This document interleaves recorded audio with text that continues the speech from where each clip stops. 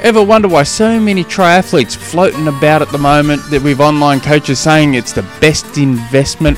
You too could be one that's walking around the transition area saying, my coach is friggin' awesome. All you got to do is go to trainsmooth.com for $60 a month. And this is $60 Australian, which is like the lowest form of currency in the world. I'm positive of it.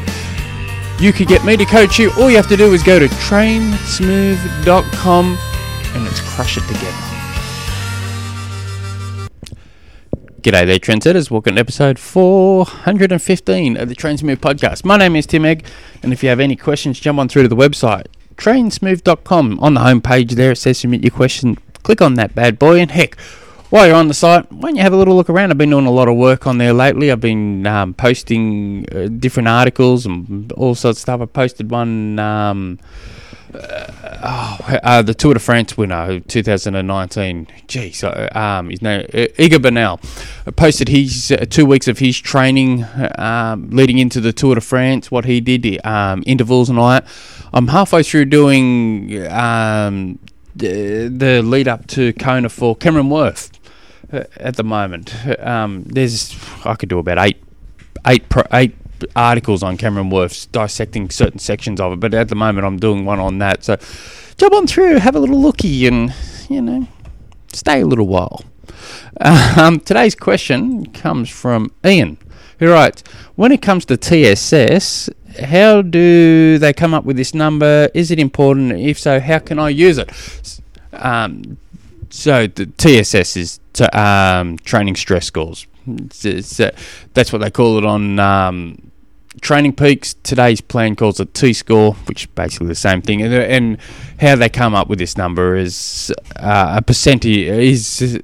For instance, it works off your threshold, a percentage of your threshold. So, for instance, if I was to go balls to the wall for 1 hour on the bike at threshold, my TSS score will be 100, and it just goes down from there. You can't get over 100 for an hour.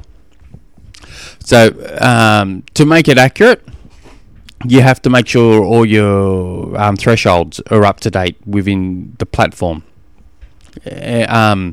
So you've got that. Is it important? For some athletes, very important. Others, definitely not. It depends on your coaching / training philosophies. If you want to be more scientific and more data driven, it is one aspect of an important scale. Most of my athletes don't worry about it. I'd offer that service, and I don't charge any extra for that service. But it costs the athlete more. And I use two coaching platforms, for instance. One's Final Surge, which doesn't offer that side of things yet. I would imagine it will eventually, but at this stage they don't. And so Final Surge doesn't charge athletes to use their platform. I pay an annual fee to Final Surge so I can access the athletes' accounts, and I can create all their programs and things and analyze what's going on. But I also use Today's Plan, which is similar to Training Peaks. I actually find Today's Plan very nice to use, and the data that comes out of it, spot on, beautiful. It's I don't charge athletes anymore, but Today's Plan will charge the athlete. I think it's $17 a month per Australian dollars. But from that, you get a lot of data. Now, if you just want good training volume, stay consistent, work more off the feedback from your sessions or whatever, Final Surge, magnificent. I would highly recommend it. If you're the type of athlete that really wants to be using chronic training load, stress scores, go right deeper into the analytical side of things, the acute training loads, the stress balances, something like Today's Plan or Training Peaks becomes wildly important. So is it important? Yeah, we've half answered that. And how can I use it?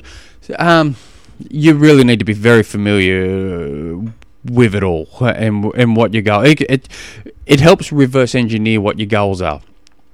Basically, that's what half what it is.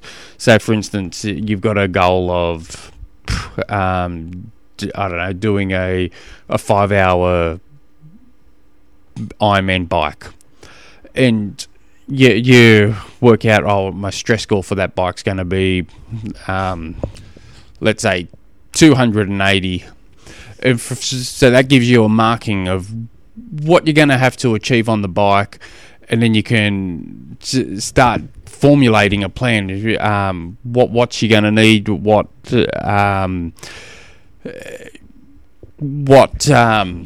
power to weight you're going to need. You start really reverse engineering what you're trying to achieve. And then your chronic training load, you say, right, well, my FTP is going to be 300. This is my goal here. I'm going to need to go try and get my chronic training load to roughly around 30% of my FTP, which will give me whatever that number is. I'm trying not to think too much here. Thinking's hard. And then you go, right, well, then I've got 26 weeks. My chronic training load number's, say, 30 now. I need it to be 80 in 26 weeks, and you can start really mapping out a plan of where you are now, where you need to be in 26 weeks or 12 weeks or whatever it is. And to do that, you're going to need a weekly stress score of, let's say, 800, and then you could start formulating all these plans. You start writing out the sessions in a week, 1, 2, 3, 4 weeks in advance, and then you can start seeing, right, well, this is planned week has only got me at 600 stress scores. If I complete everything, I really need this up to 800. So what am I going to do? How can I change things around? So it then becomes more important. So that's one side of it. Now, with just not worrying about all that crap and just purely focusing on looking at your available training hours and how you best conserve these best training hours to what's going on, it gets pretty close. Especially with experience, there's not a lot in between an athlete or a coach coaching / training to that goal on field versus on analytical data. It definitely takes some of the guesswork out of it, but it's in the same, pretty close to the same ballpark in my experience. So at first, if I was you, I'd be just playing around with the numbers, keeping a very close eye on it all. And there's all sorts of YouTube videos on to learn more how to do it, and how to learn more about all the data and what's it all mean. And then you can look at a training session, key training sessions, and analyze that, and races, analyze that more, and just start learning more. And all of a sudden you become hooked. It's like a drug. You get addicted to all that good stuff. I know I am. I love it. So I can just geek out on that stuff all day. But yeah, but for now I wouldn't be focusing too much. If you don't know what it is, how it's accumulated, and why is it important, and why is it important, I'd be focusing on just keeping your training consistent and just keeping an eye on it and just slowly learning it. But don't force the learning onto it. Don't I've got to do this and that, and then find out you've made a mistake because you weren't right up with it, with some aspect of it. But so give yourself a good year or two to learn it and have fun with it. If you guys have any other questions, jump on through to the website trainsmooth.com. Send me through an email, tim@trainsmooth.com. Until next episode, hooroo.